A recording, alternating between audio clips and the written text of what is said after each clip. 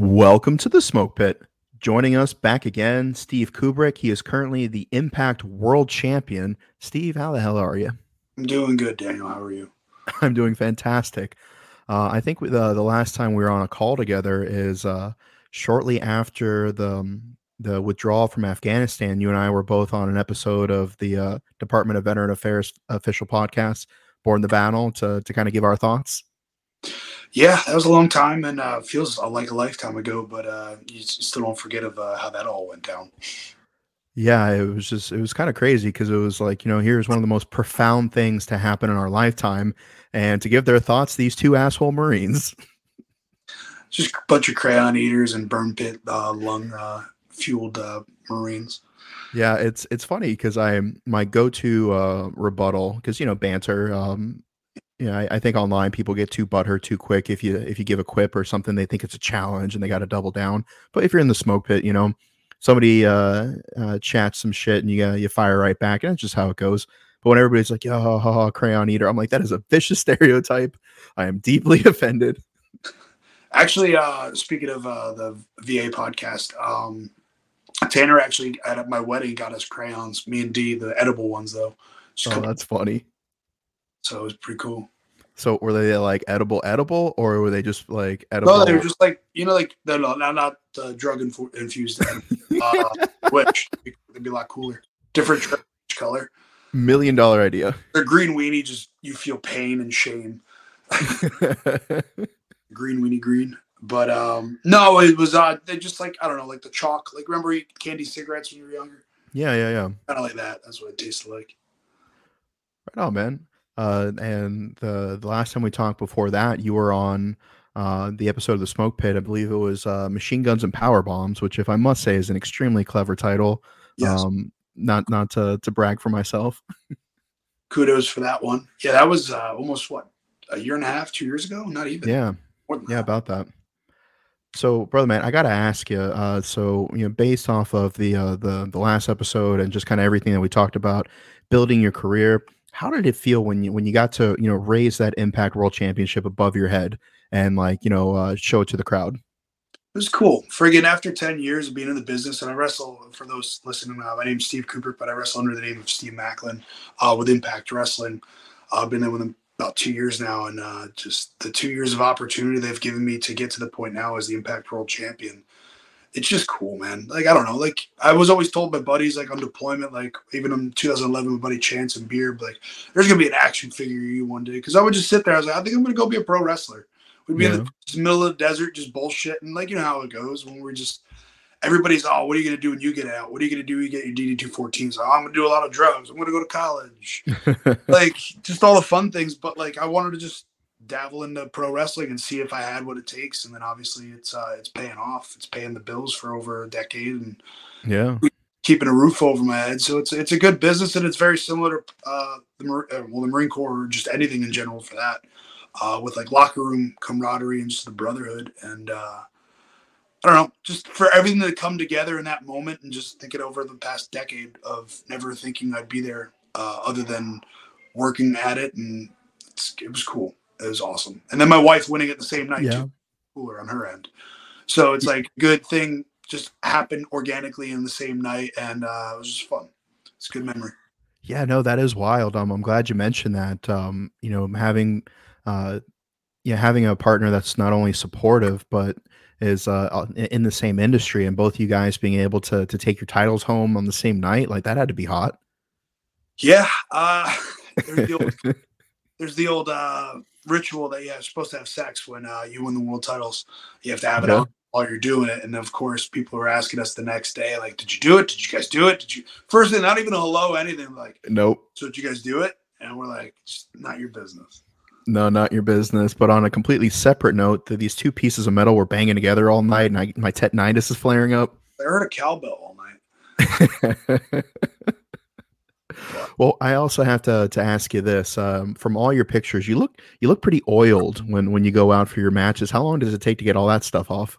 It's not really. It's just a little bit of cocoa butter on the chest and on the abs, just to get a layer on top of the tan. That's a 2-layer spray tan. And then I'm wearing a leather jacket, which is pretty insulated beforehand, so a lot of it's just sweat. Yeah. Yeah, so that's the one good thing. A good tan for TV. That's all you need. That's all you need. So, is there anything that that you wish more people knew about when it comes to your profession or your professional work ethic? Are there any misconceptions that you like to dispel, or just something that a question you're tired of being asked? Well, you always get the fake word of like, oh, wrestling's fake. Does it really hurt? Does it really feel like this? It's like, no, we kill it. We're professional stuntmen and athletes that Yeah, never have an off season unless you're fully injured. If not, you're on the road 365 or when you can be home. Luckily, I'm home during the week. My schedule with Impact Wrestling is pretty easy, with like kind of 2 on, 1 off, 2 on, 1 off. But then yeah, I work independence as well. So in the free time, I'm working on the weekends at other independent shows around the country, and that's kind of fun. But yeah, it's always like, oh, it's this, but it's all fake. It's all predicted, right? It's like, yes, it's a story, just like a movie that you go see. We know what's going to happen, but we're prepared to train for whatever it is, and you find what works for you, and yeah, just how it all works out. So I think that's the one thing that it's just like, oh, it's fake. And then sometimes you'll be on a plane and people are like, oh, is it like amateur wrestling or is it like what kind of wrestling? Is like, no, it's professional wrestling, like WWE, Hulk Hogan, Rock. And then people are yeah. like, oh, okay. Yeah, because the idea behind it is like I don't care who you are. It's kind of hard to fake getting power bombed. Yeah, it's just that's where the training comes in. And again, another relation to being in the Marine Corps and just learning from boot camp and straight through of all the basics. You learn how to bump properly, how to tuck your chin, just how to brace yourself, how to do certain movements just with ease, but then also being light with it because you don't want to hurt each other either, too. So Yeah, it does all I hurt, but we're not hurting each other as much as we can. Sometimes you'll be punched for real and it sucks. And then after a couple more of them, you're like, what the fuck, man? learn, learn to fucking work. Stop doing that. This is what sells. So I remember the back I think it was in the 90s. Undertaker and Vader were on a talk show in I think it was what was it Kuwait? It might okay. have been Kuwait. It might have been Dubai. I'll look that up real quick. And the reporter asked them, that same question. And Undertaker, was trying to handle it, and Vader just got pissed, and he started manhandling the host. It was Kuwait, yeah, and he's manhandling the host, and he ended up going to jail for a day or two because the authorities arrested him. Hell yeah. He snatched this dude who was a fraction of his size, like clean off his feet, and he's like, "Does this feel fake?" And like the dude was just terrified because Vader was massive.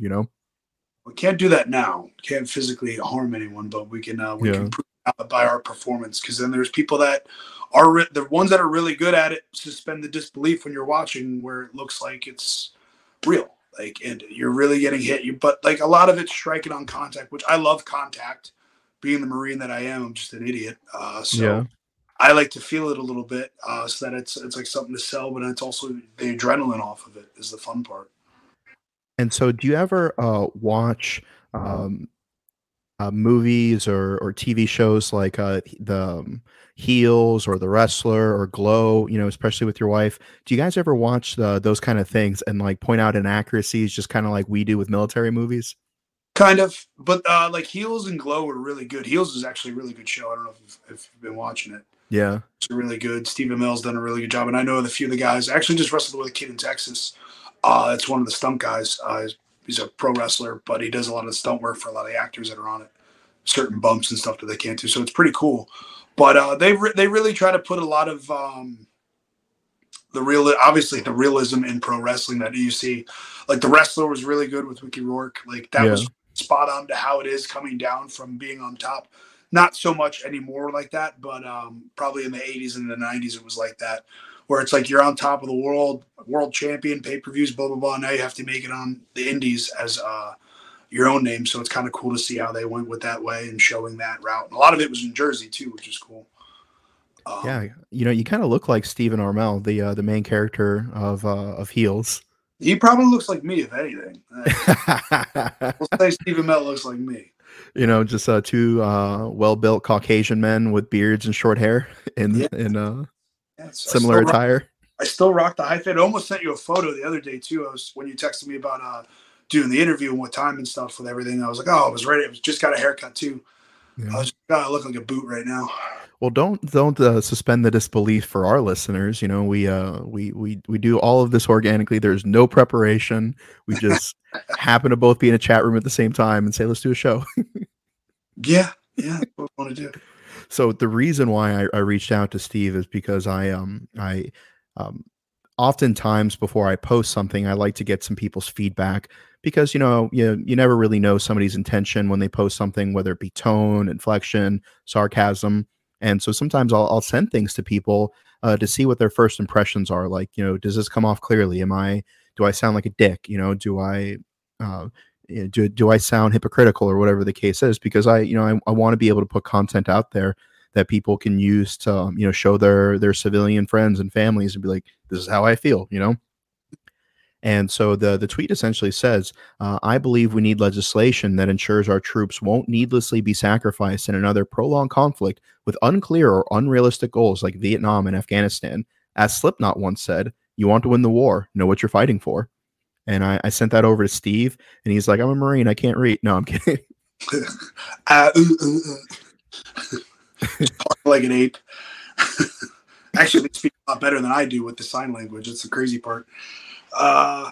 Yeah, no, you sent me over that, and it was just funny because it made me laugh seeing the Slipknot quote. But then also, like, you asked my opinion, I was just like, well, we all take the oath, so we're kind of screwed on that part of it.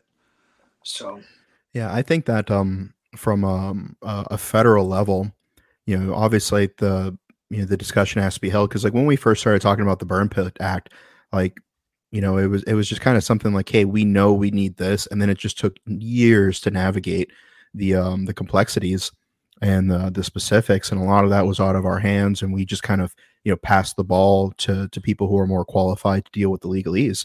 But the idea is that if you'd listen to any troop, anybody who spent any time in Iraq and Afghanistan, particularly Afghanistan, you would have heard criticisms of the local forces. You would say like, hey, this Tole commander is corrupt, or these troops are inadequately trained. They don't even want to be here. They don't care. They're going to go UA, and then we'd pass that information up, and we'd essentially just get a Roger, keep eyes on type answer. And it was just so frustrating that we called it for years. We're like, as soon as we leave, this is going to go down the drain. And instead of them listening and trying to implicate that and to take those implications into the strategy and have something, they just try to outspend it. How does the Afghan army lose to the Taliban when the Afghan army had an air force? You know what I mean? Like how does that make sense? Because the Taliban was in the Afghan army, so that's the weird thing though, is like 9 to 11 compared from whatchamacallit, my first deployment. It's just crazy. And then Marja from the A&A, the way they were, we didn't really get to work with the locals as much my second deployment. But the first one in 09, like the A&A were just out there having fun, shooting RPGs, firing away. I just think they were blowing their load for those first few months. And after that, they're like, we're going to go back to our old job. We'll let them know what everybody's doing. Yeah. I don't know. Yeah. That's why I don't know. They're in the bachelor party phase for a few months. The little honeymoon phase. Yeah. But like even like I said it to you, like the ISKI, I think we had this conversation before. Like the ISKI were a lot better than A&A, just because they were the local neighborhood watch of that area, and like they kept law and order, so they would take care of their crops, and that's the number one thing over there was the civilians' crops. At least in Marja was all that with their farming and their mud hut. And that's their world, and that's what they wanted to protect. So it's kind of crazy to think of how, I don't know, it was just awful. We all knew. Well, I think you and I had the conversation when everything was going down too, with texting back and forth of just like, yeah, we all knew this. Like you said before, like everybody, like there's not, if once we leave, they're done. Yeah, and so the fact that despite all the writing on the wall, we still had essentially a repeat of Vietnam, where the U.S. forces never lost a major battle in either conflict, and you kind of think about it. And one of the things that, like, maybe this is just me being an elder millennial, and now that I'm starting to get older, things get to me more. But by God, does it pisses me off when I'm online and people are like, oh yeah, they got their ass kicked by farmers and sandals.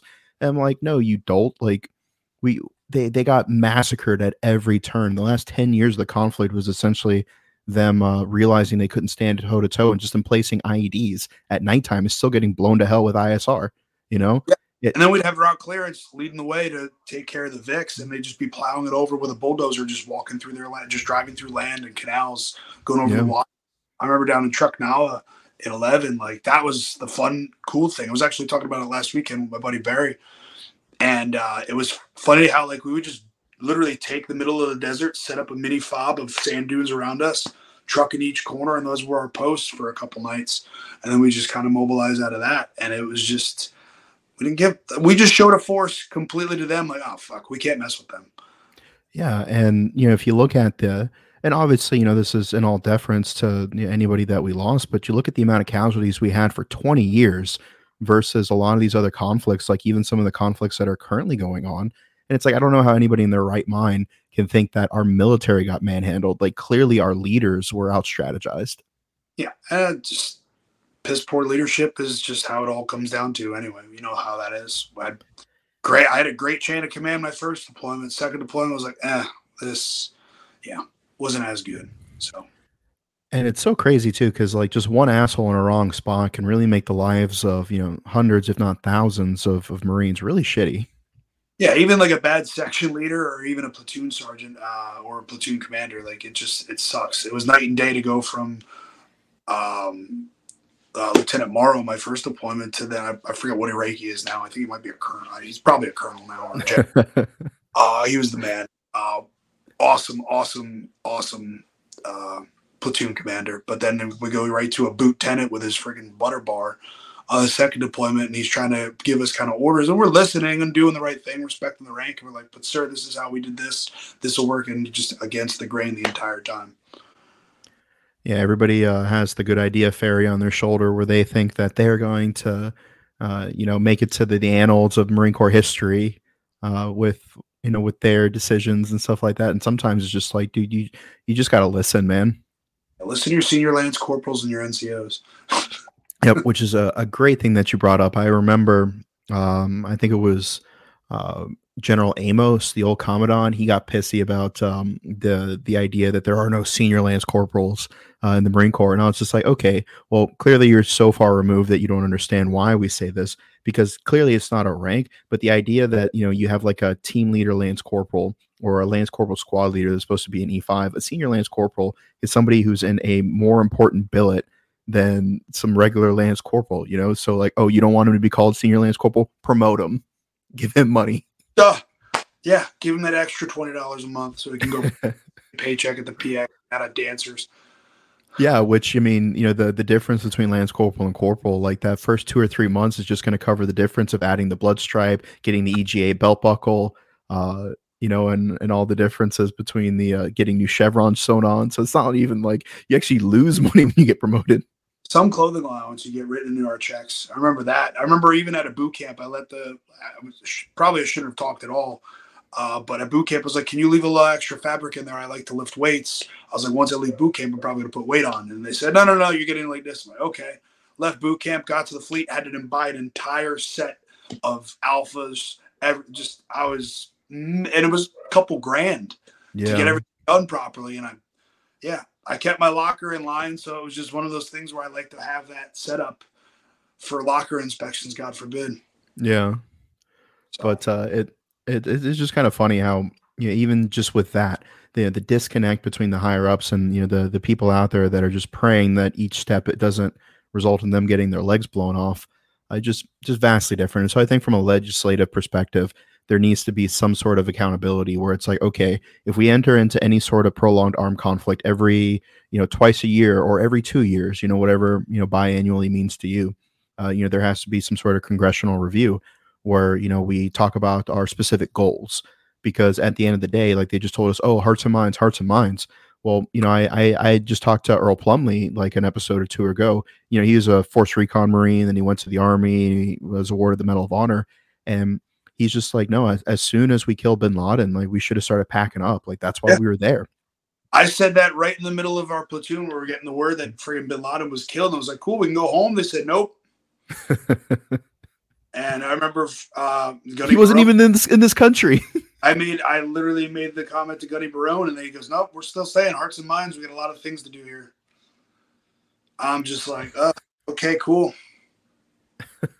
Yeah, and so like the idea that we have to, examine our objectives, examine our goals, and make sure that we are not needlessly, wasting lives. Because the scary thing is, the children who are being born today are the ones that our elected leaders are probably going to send to yet another prolonged conflict. That they're not going to have a clear goal, they're not going to have a clear strategy, and Americans are going to needlessly suffer. There's no profit in peace, so you know how that works. Yeah, and it's like, don't get me wrong, like I'm conflicted because like as a Marine, like obviously I want to slay bodies, right? Like, Yeah, that's always that's we have that bloodlust, and that was even as soon Mhm. as we were in CAX, and we were set to go back to Ramadi 2-8, and we got told, "Hey, we're all going to Afghanistan." And when we heard through the grapevine, like, "Hey guys, we're going to Afghanistan," that's why our workup kept getting bigger, longer, and longer.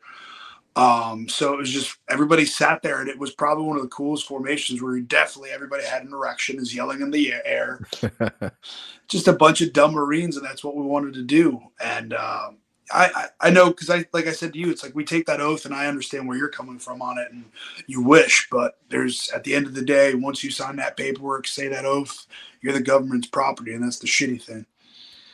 Yeah, and so I think with age comes a little bit of wisdom where I can acknowledge the hypocrisy in that. Like I volunteered for multiple deployments, and like so I like doing my job. I like being on the primary. I like kicking down doors. I like being out with the boys, and getting into firefights. And so I think like one of the things that I had to come to terms with was there was a big difference between the Gucci firefights that I was in, where it was just like maybe a handful, maybe a squad, like kind of even odds. You know what I mean? Or sometimes it'd only be one or two of them and a platoon of us.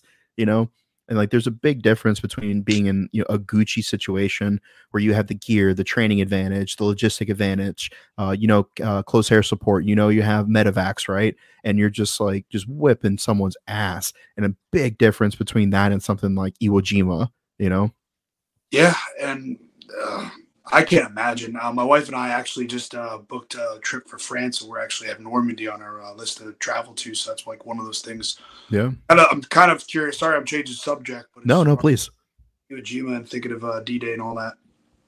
So it's just one of those things with a beach that I'm just wondering if we go there because I've been to Pearl Harbor. We went a couple years ago, and it just had an eerie feel. Yeah. And then I'm wondering if that's how it's going to be on the beach, or like there's just some kind of vibe there. And but yeah, to suffer that way compared to what we had in the training. But then it's kind of the thing with pro wrestling. It's like, oh, back in my day, and that's always the thing that's always going to be said. So we wish we can maybe we can fix kind of what's going on in the world Yeah. and get to something like that where we do say, well, what's the mission? What are the goals? Why are we going in?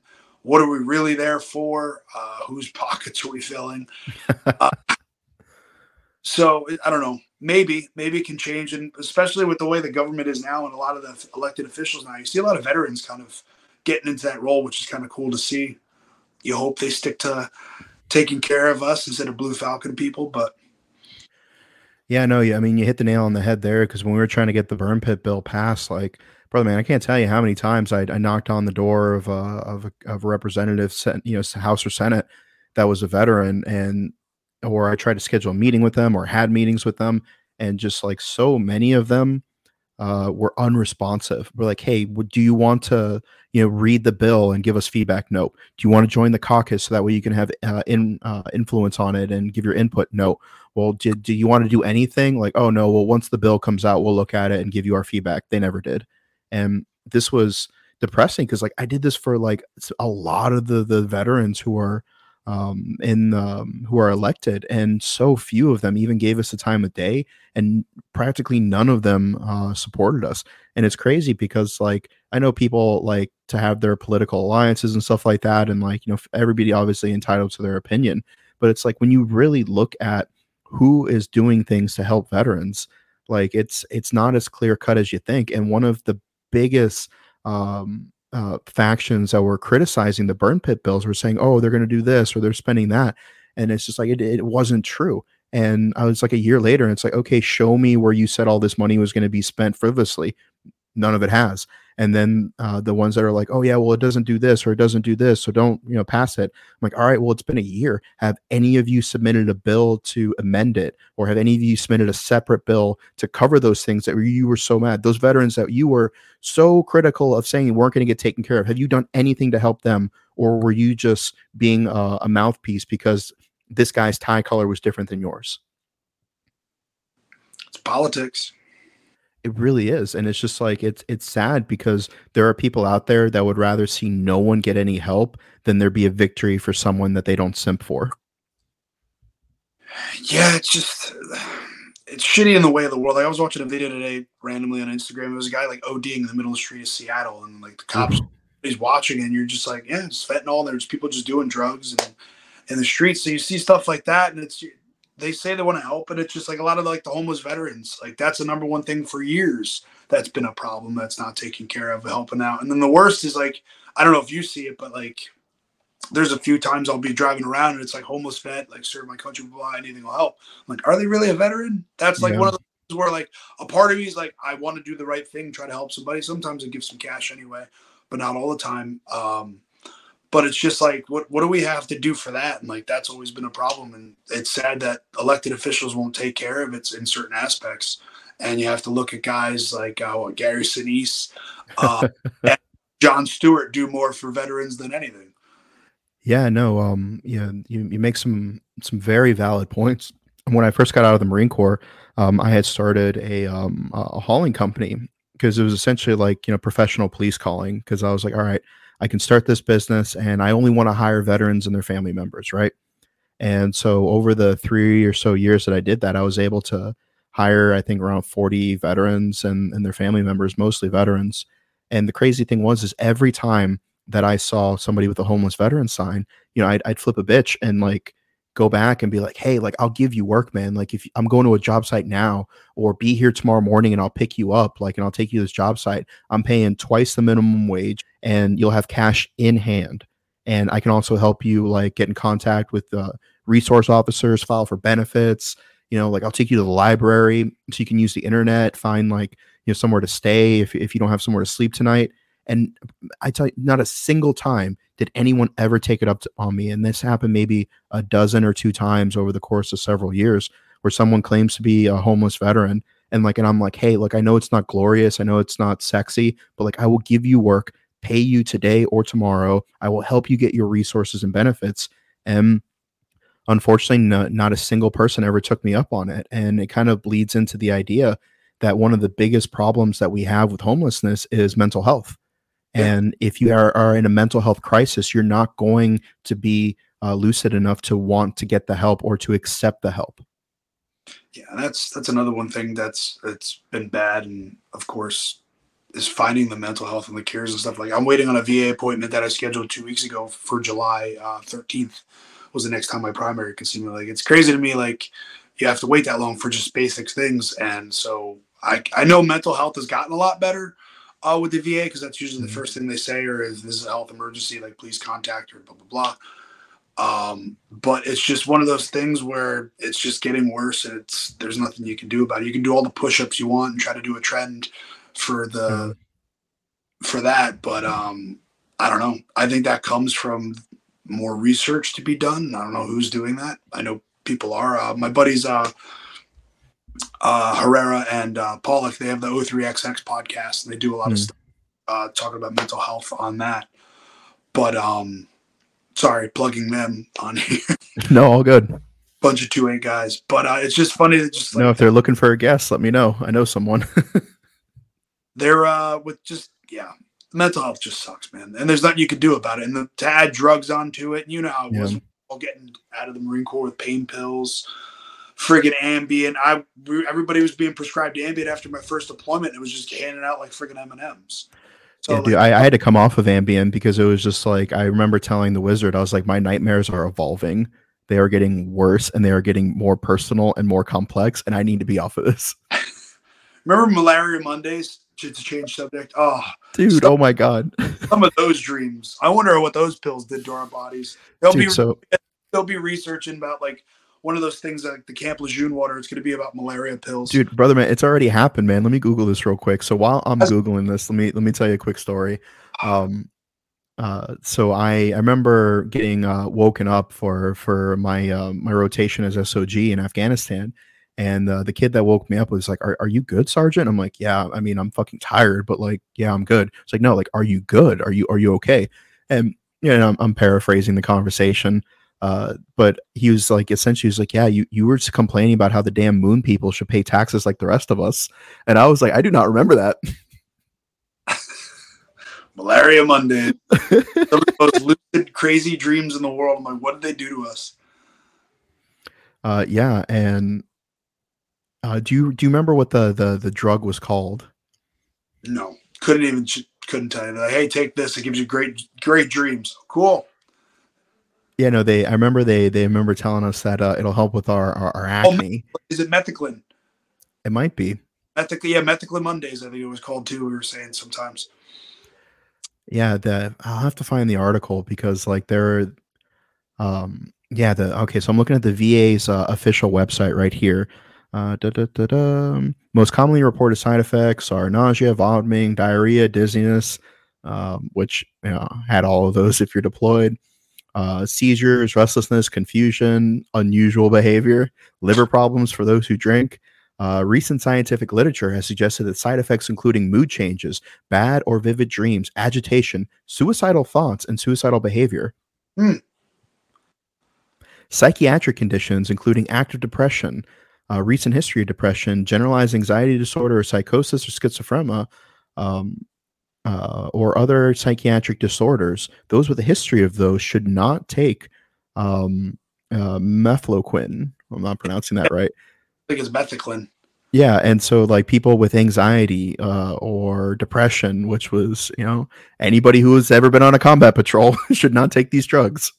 Oh man! But we had fun with it though. That's the sad. It turned into like, oh, this is gonna be a good part of the week. And so the interesting thing is that when we get back and we all kind of bomb burst back to our individual lives, it's kind of hard to keep track of everyone because like when we're deployed, it's just like, all right, everybody line up and take this pill so you don't get malaria. All right, everybody line up and let's do a weapons inspection. Everybody line up, let's do a fitness test to make sure that you're physically fit. And it's just not the case when you get out. And I obviously know that there is a huge availability of actions and policies that are open to criticism, and there are things that the government and programs and stuff like that have done poorly.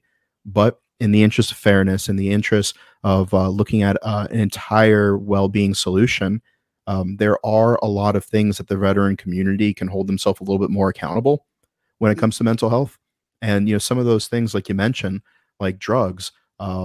I had my gallbladder taken out about a year ago. Like I woke up one morning and I was just like, oh, this hurts. And Samantha's got her degree in emergency medicine, and she was like, yeah, no, you're colicky. And I was like, I don't know what that means. She's like, go to the hospital, and they cut my gallbladder out because it was about to explode. And they gave me a whole stack of opioids. And we were about to go to Iceland, and I didn't take a single one of them because I was like, I don't want to be one of those dudes who gets like addicted to painkillers. No, and that's like, I don't know, my saving grace right now in wrestling world, like I was drinking so much out of the Marine Corps, well, during the Marine Corps, out of the Marine Corps, and then like in wrestling, like you guys obviously stay in shape, so like trying to like limit my drinking. I was like, all right, what else works? And it's just I love edibles now. My sleep is 10 milligrams, but like I know people just obviously I do the basic lowest of a drug. People are going out and just doing meth and I don't know, like going on acid trips and stuff. Like some of my buddies will just always constantly be high. And I'm just like, I couldn't live like that. I don't know. And then like that it stirs a lot of depression and especially drinking too. Yeah. Like I missed friggin' field days on Thursdays just for the drinking parties that we would have.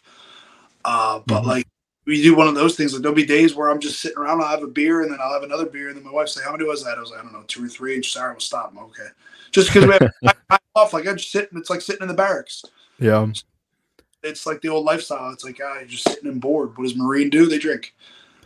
Yep. The least destructive thing you can do as a Marine in the barracks is just sit in one spot and drink and play video games. Yes. Or yeah. Sleep. But yeah, no, you're absolutely right, man. Like there are plenty of things that and I know they don't want to hear it. I know the person who's listening to this right now, if you're in a position like this isn't a criticism. This is just bullshitting, right? So don't take offense. But we all do things that are probably not the best thing for our mental health.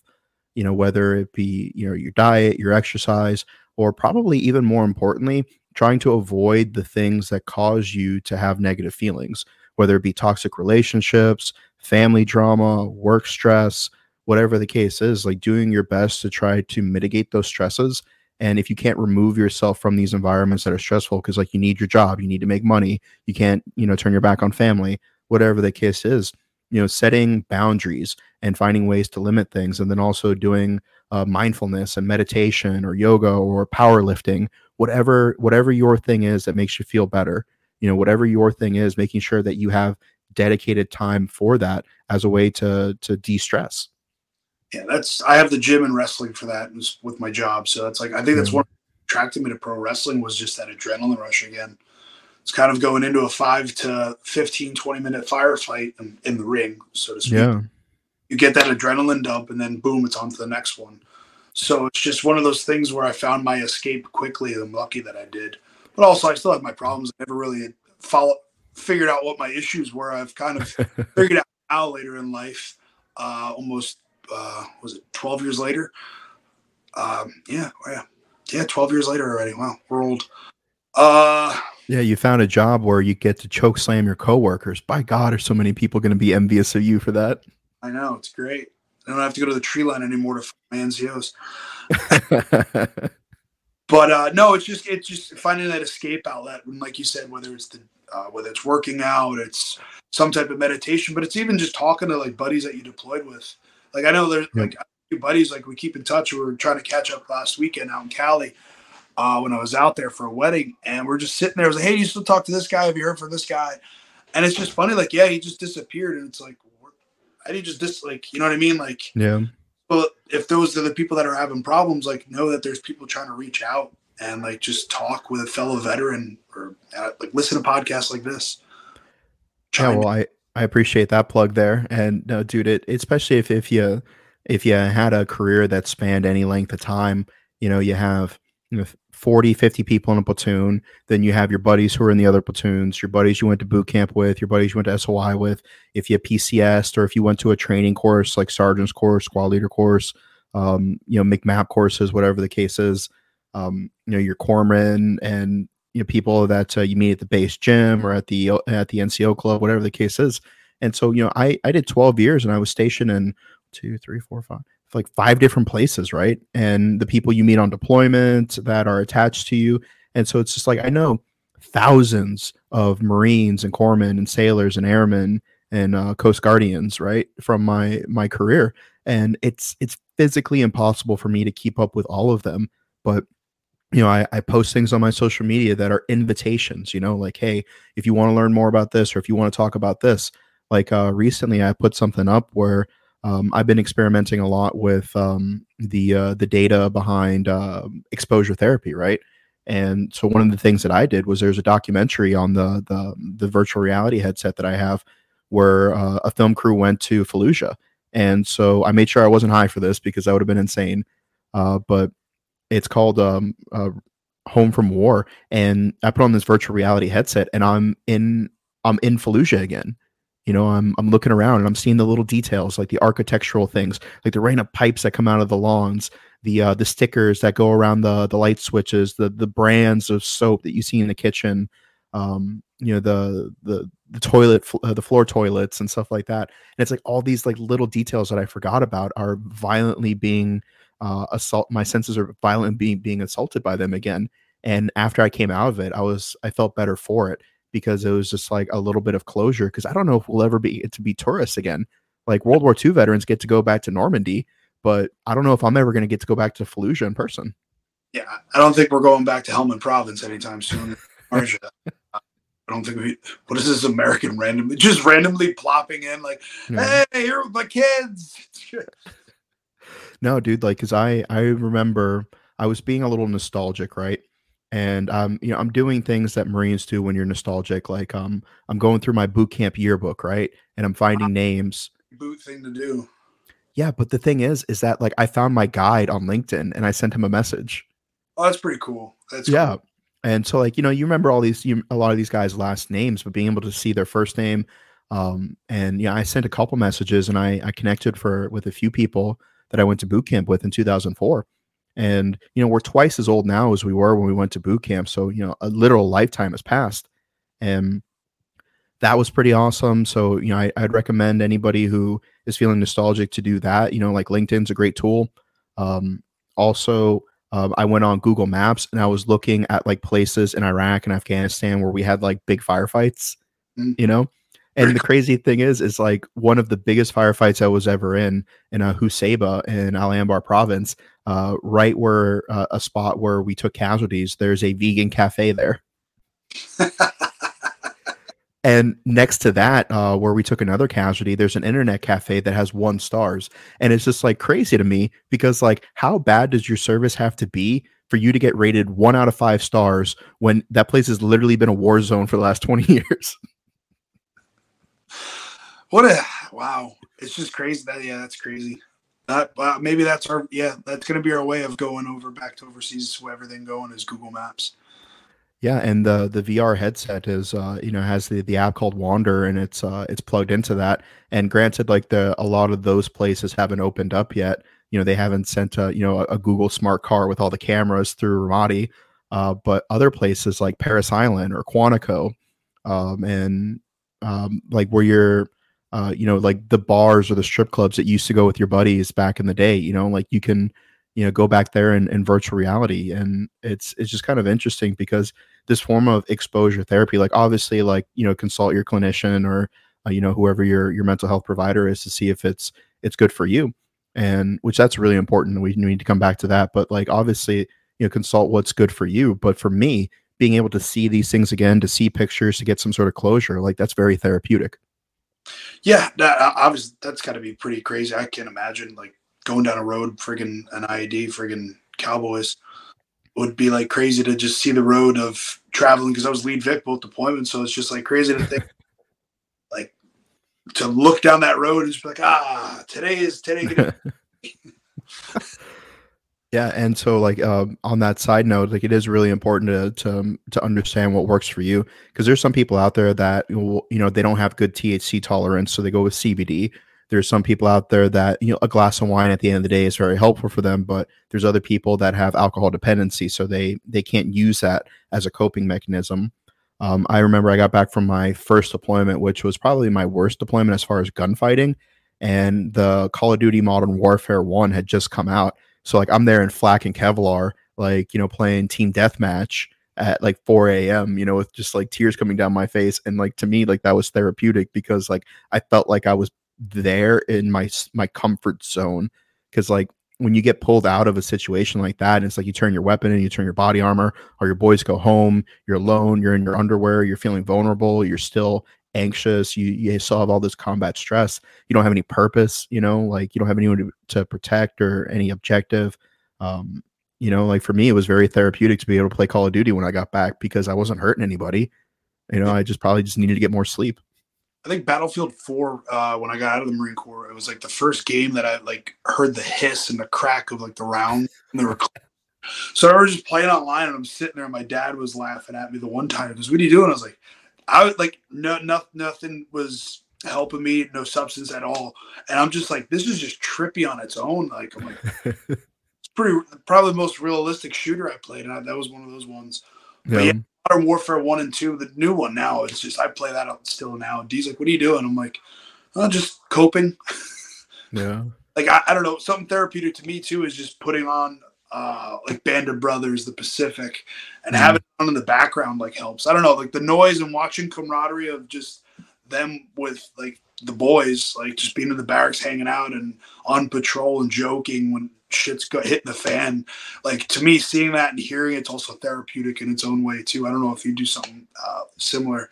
Yeah. I don't know. Anytime a movie's on, like I'm just like, oh, this is like, I don't know, it just brings you back. Yeah, I have a hard time with more of the modern movies. Like I haven't seen Lone Survivor. I haven't seen just a lot of like the more modern GWAT type military movies. But no, like, yeah, absolutely love Major Payne. Like that's one of those movies that when you're having a bad day, it's hard not to be smiling by the end of it. Friggin' Tropic Thunder, even though it's it's so good. That's just one of those movies. Just yeah, it was absolutely fantastic. And so everybody has their own things that make you feel better. but it's also important for everybody to kind of look for the things in your community, and like you said, the camaraderie, the things that bring you together, whether it be a veterans league, club, organization that does charitable things. And we were talking in the pre-interview about Wishes for Warriors, and they do a lot of great stuff. And I was wondering if you could tell us a little bit more about them. Yeah, so Wishes for Warriors, charity for military veterans, and it's kind of like just like a make a wish where a bunch of veterans get together for excursions and trips. I've been trying to set up one, but I'm just busy with work on my schedule. But I want to get out there for one of them to hang out, and it's just cool because you're going river rafting, fishing, hunting, uh, whatever it is that you want to go do out of what they set up is just great. And my buddy Davila is one of the part owners there, or at least one of the spokesmen. I know that.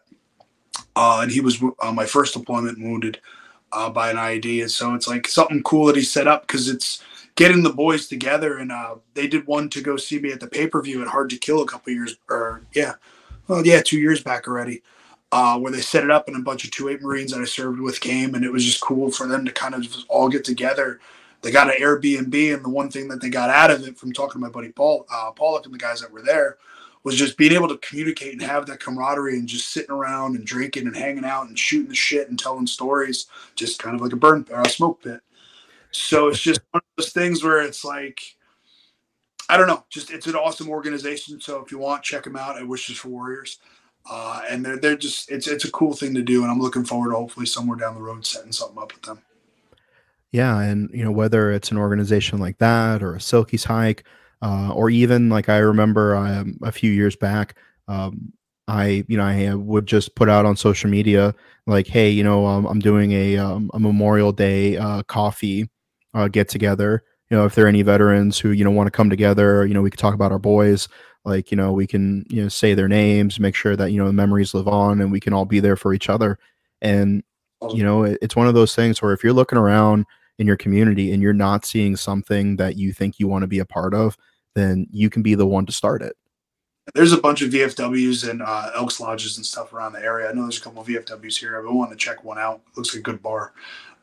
But like, I Yeah. want to hear all good old war stories of all the Yeah, usually they have cheap beer, and when I joined the VFW, a bunch of the old timey members they were all buying me beers, and I got to the point where I was like, I will die if I drink all of these. So, and they're like, yeah, here they already paid for them, so they gave me like a bunch of these like poker chips that said free beer on it, and I just left like a pocket full of those, and I didn't pay for a beer like the entire time that I was a member there.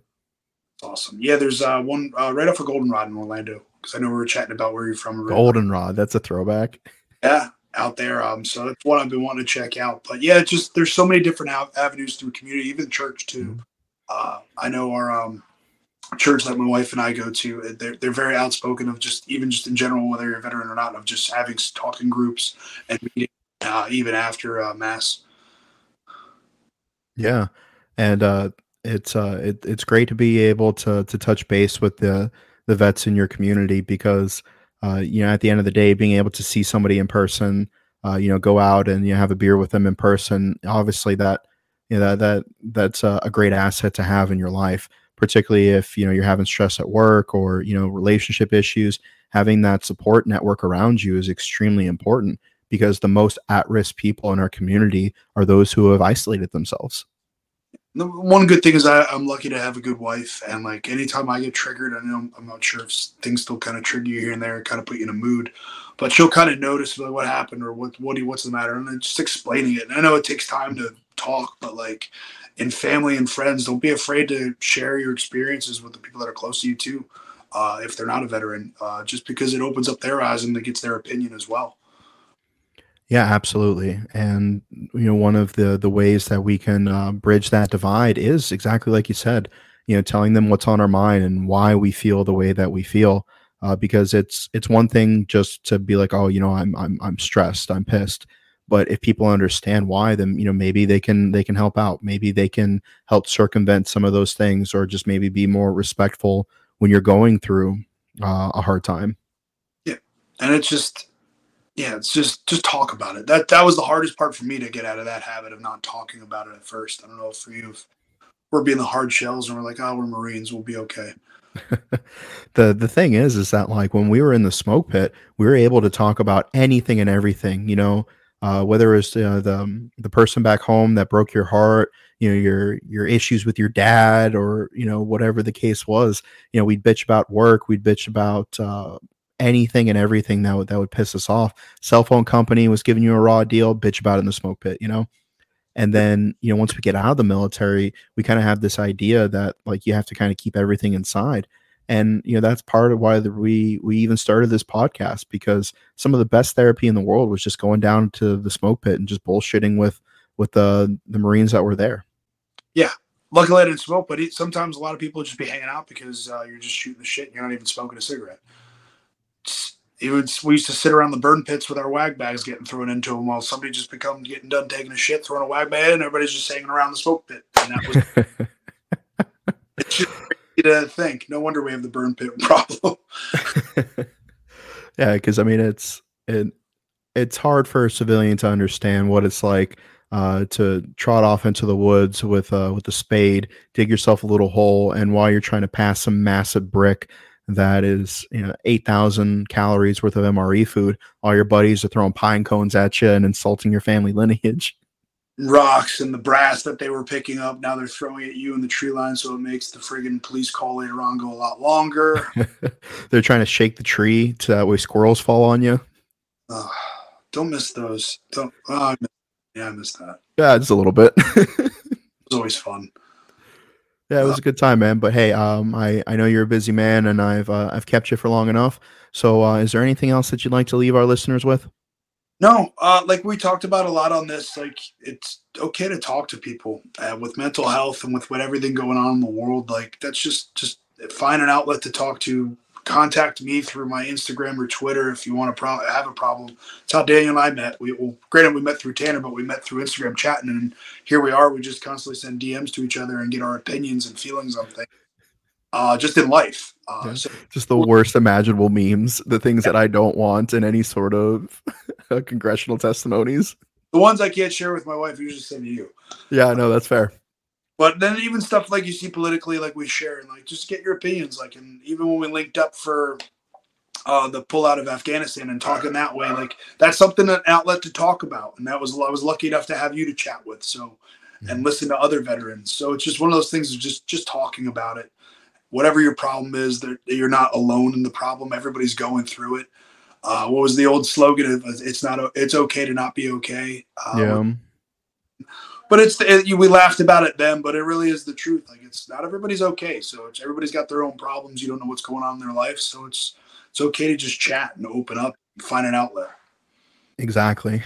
Could not have said it better myself, and I don't think there's anything to add to that. So, Steve, thank you so much for taking the time to join us. Thanks for having me. Semper Kill. Fair winds following seas. We'll see you next time here in the Smoke Pit.